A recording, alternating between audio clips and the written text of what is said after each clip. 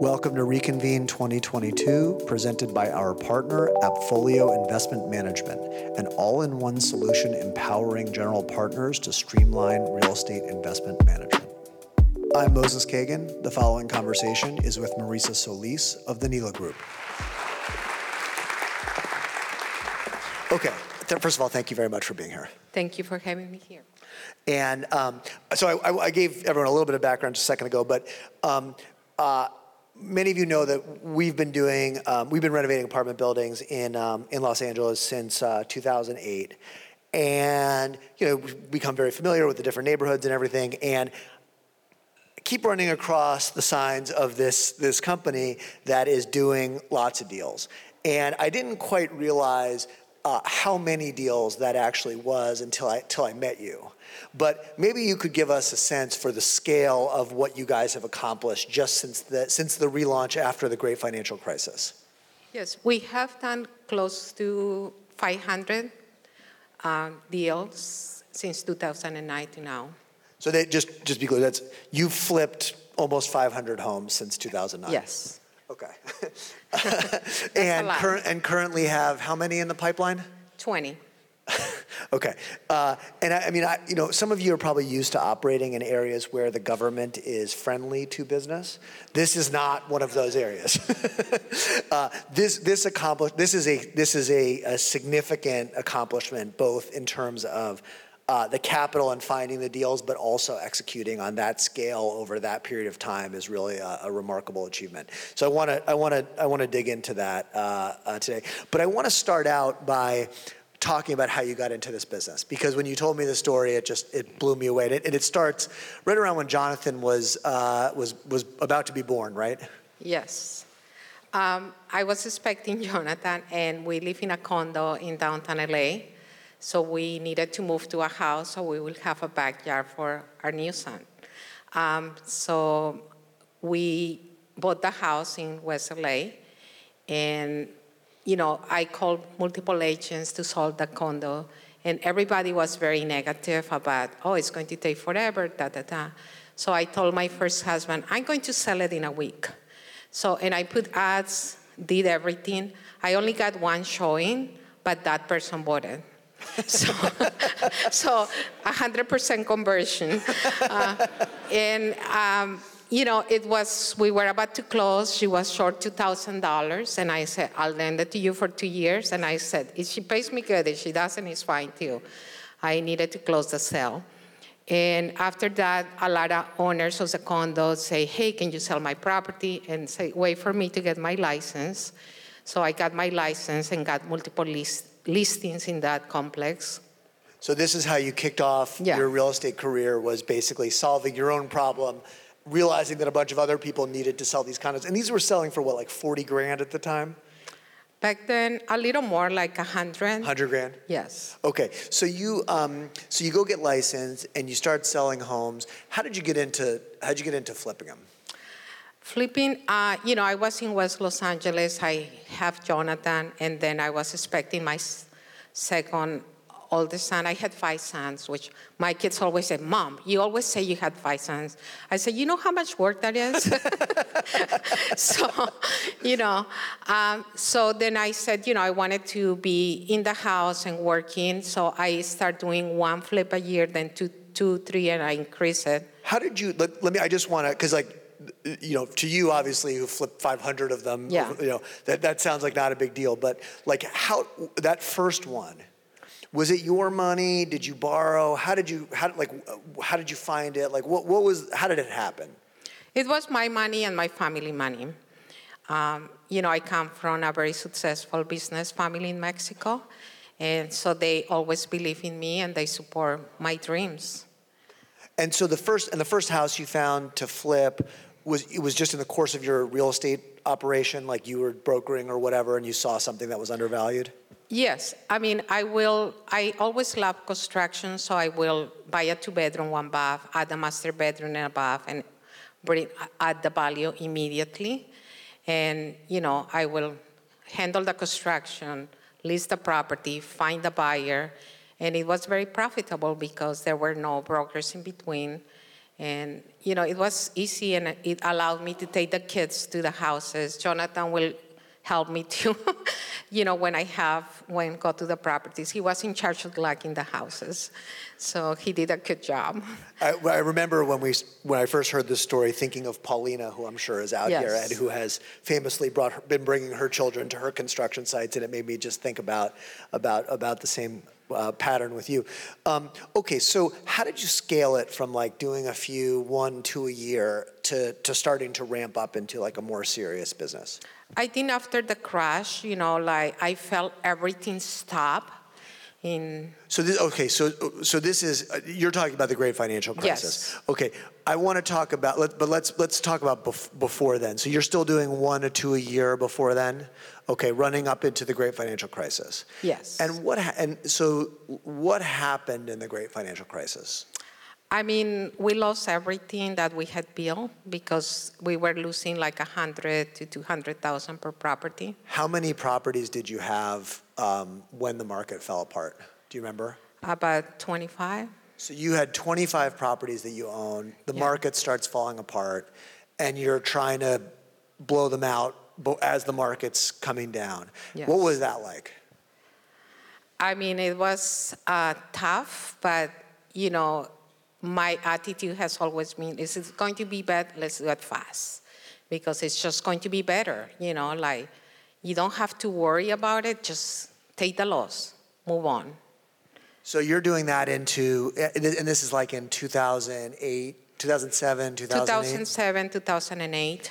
And you're feeling like you've built this successful business up to now. Yes. To the point where you can have 25 homes at the same time. Yes. And the equity for all of this is your money, right? It was. And you're using hard money loans to fund them, or? Back then I was using like a community bank, and the rates were not the lowest, but it was in between a hard money lender and community bank. Okay, so you're now the market starts to turn, and you're having to just get these things off the books as quickly as you can. It must have been incredibly nerve-wracking because all of your net worth is in these buildings, right? Mm-hmm. How psychologically, like what was it like? I mean, it sounds like you're a very positive person. You're just like, look, move on, rip the Band-Aid off, move on, let's get it over with. But was it killing you inside? Yes and no, because this is what we need to do. I think it would kill me if I didn't take any action. But I was more like, it almost felt like everything stopped all of a sudden.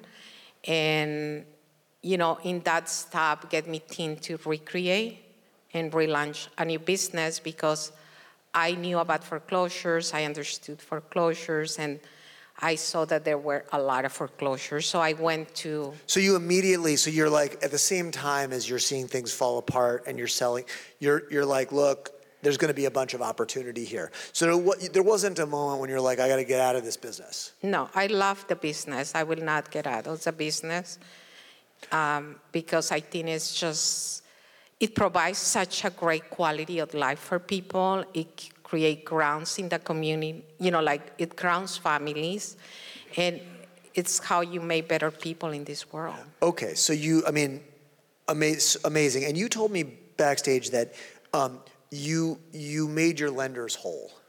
You yes. Yes. So talk, first of all, how? Obviously you're selling these things at a loss. Are you literally writing checks to the lenders as you're closing these properties? Yes, and also I have rental properties that we sold to make sure that at the end of the day we didn't owe money to anyone. So when we restarted, it was a totally fresh restart. But you did it, you didn't leave a trail of wreckage behind you. You No. had all of those relationships you still had because you did what you said you were going to do. Yeah, we pay all our subs, the contractors, everybody. And we finished projects. We know we were losing money. But, if you're going to lose money, which way do you lose less money? And we took that approach. So you managed to bail out of what was a very difficult situation without ruining your reputation. Exactly. So when we relaunched, people believe on us, and it wasn't challenging. It was more about we have this, and this is how much we're going to make, and people are like, yeah, let's do it. Okay, so you're not getting out of the business. Your reputation's intact. You still have all these skills. I mean, you still know how to find deals. You still know how to do construction. You know how to finance them. So you're definitely getting back in the business. When you're thinking about relaunching, now this is the relaunch. What is this, like 2010, 11? Summer of 2009. Summer, you already start relaunching summer of 2009. Yeah. And the deals, oh my God, I'm crying. I could just thinking about how cheap that stuff was that you were buying. It was, yeah. Just to give everyone a sense, like Highland Park, which is maybe the hottest neighborhood in Los Angeles right now, you could buy houses there for under $200,000. $200,000 that would now sell for $1.2 million. Yeah. Yeah. Big difference. Yeah, and okay, so that was the scale of the opportunity, but and it existed because everyone who had been in that business had got their fingers burnt and were gone, and there was no capital. So you immediately, despite this like pretty terrible experience that you had the year or two before that, you immediately see the opportunity and you restart. Yes. When you go to restart, when you went to restart, were there things? Were there things that you consciously decided to do differently? In other words, what lessons did you learn? Were there lessons that you learned from the pre-financial crisis that you carried into the into the relaunch? Yeah, creating good habits like your timing. I think timing is more important than anything else because if you take too long on a project, you have less control of the market. So my approach was, I'm going to control the market, and we still do. And in a sense that if I can have many properties in the same area, a lot of times our properties are my comparables, properties that I sold. So I think timing, it's the key ingredient. And when you say timing, you're trying to shrink the length of your exposure between buy and sell. Yeah, I mean, if I'm going to do a project for 9 months, it's a lot more risky than if I do one in 3 months. And that shapes your underwriting. In other words, you will, when you're looking at should I buy this property or this property, the amount of time that it's going to take you to turn it actually becomes something that you think about very carefully. Yes. Okay, so you go to restart. You obviously have your reputation intact. You know people. Who did you go to for money for this to restart it? Family and friends. Yeah. And they believed in you because you had behaved yourself before that and done well for them. Okay. So you start with one. Did you have a team at that point, or when you did the relaunch? Like, had you let go of all of your employees, or were they still with you? I let go of everybody except my accountant because I needed someone to take care of the numbers. Okay, yeah. And then so you restart with one deal in 2009. And how did you, now obviously you scaled back up and now you have a bunch of employees and all these projects in the pipeline. How did that happen? Did you sell that first one and then plow the profits back into two more? How did you grow? Two ways: more partners, and also with the profits reinvest and keep the cost, the running of the operation low. Let's maybe dig in for a second to exactly how you're financing these, because my understanding is that you don't use outside equity partners, right? You're using debt from partners. Is that right? Yes. And these are, so do you, at this point, currently, that debt is coming from individuals or is it coming from banks again? It's coming from banks. From banks, okay. Mm-hmm. But in 2009 and 10, could you get bank loans or was that more hard money? No, it was all cash. It was all cash. Yeah. So you were raising money from individuals, flipping it. Okay, when did the bank, just out of curiosity, when did the banks start coming back and lending to you? They came back maybe 3 years later. Okay, so by 2013, 2014, you're ramping up your organization, doing more deals and the financing's coming back. Did you, now as you're going through this, 2013, 2014, 2015, like were you, I at the time, I remember actually being at a real estate conference in 2015. You guys are, I mean, and I remember sitting there and I was in the crowd and there was a bunch of guys in suits. And they did the thing where they ask you like, what inning are we in? And this is 2015. And the guy answers like, well, I mean, we're not in the ninth, but we got to be in like the eighth inning. In 2015, like, and I remember, and it sounds so crazy now, but everyone had experienced this like complete wipeout, and it was like a kicked dog. Like you wanted to like curl up and expect that the world was going to fall apart. So, or at least that's how I felt. In 2015, as you're rebuilding this business and you're going, were you nervous that the world was going to fall apart again? How did you get the confidence to keep doubling down again? I wasn't afraid. I'm still not afraid. You know, I just see the opportunity and try to do my job as efficient and fast as I can. I mean, I just see opportunities. I love the mindset. Yeah. And I wish I had maybe more of it. And obviously in this market, you are more cautious because, you know, it's unpredictable, but however, there is a lot of opportunities, like we're closing 3 escrows today. So you've now scaled up a lot. Now, one thing I wonder about is, in your business, I mean, you're constantly turning the properties, right? But I also know that you think about legacy. You think you have 5 children. You think about your family. And I want to talk about how that has impacted how you think about the future of your business. In other words, I know you've started to do some development. And I think you maybe have been thinking about that from a slightly longer term perspective. Mm-hmm. Talk to me about that. I love development because you can make the best use of the land. Like I'm building 16 units on Overland. It was a duplex, and now it's 16 units. And it's just, we need more housing. So I have a passion to transform things to something better. And to me, that's an expression of myself. And hopefully maybe as you start to build these buildings, hold on to them? Yes, hold on to them. You know, my goal is to own 1,000 doors. So, and I'm going to do it. Yeah.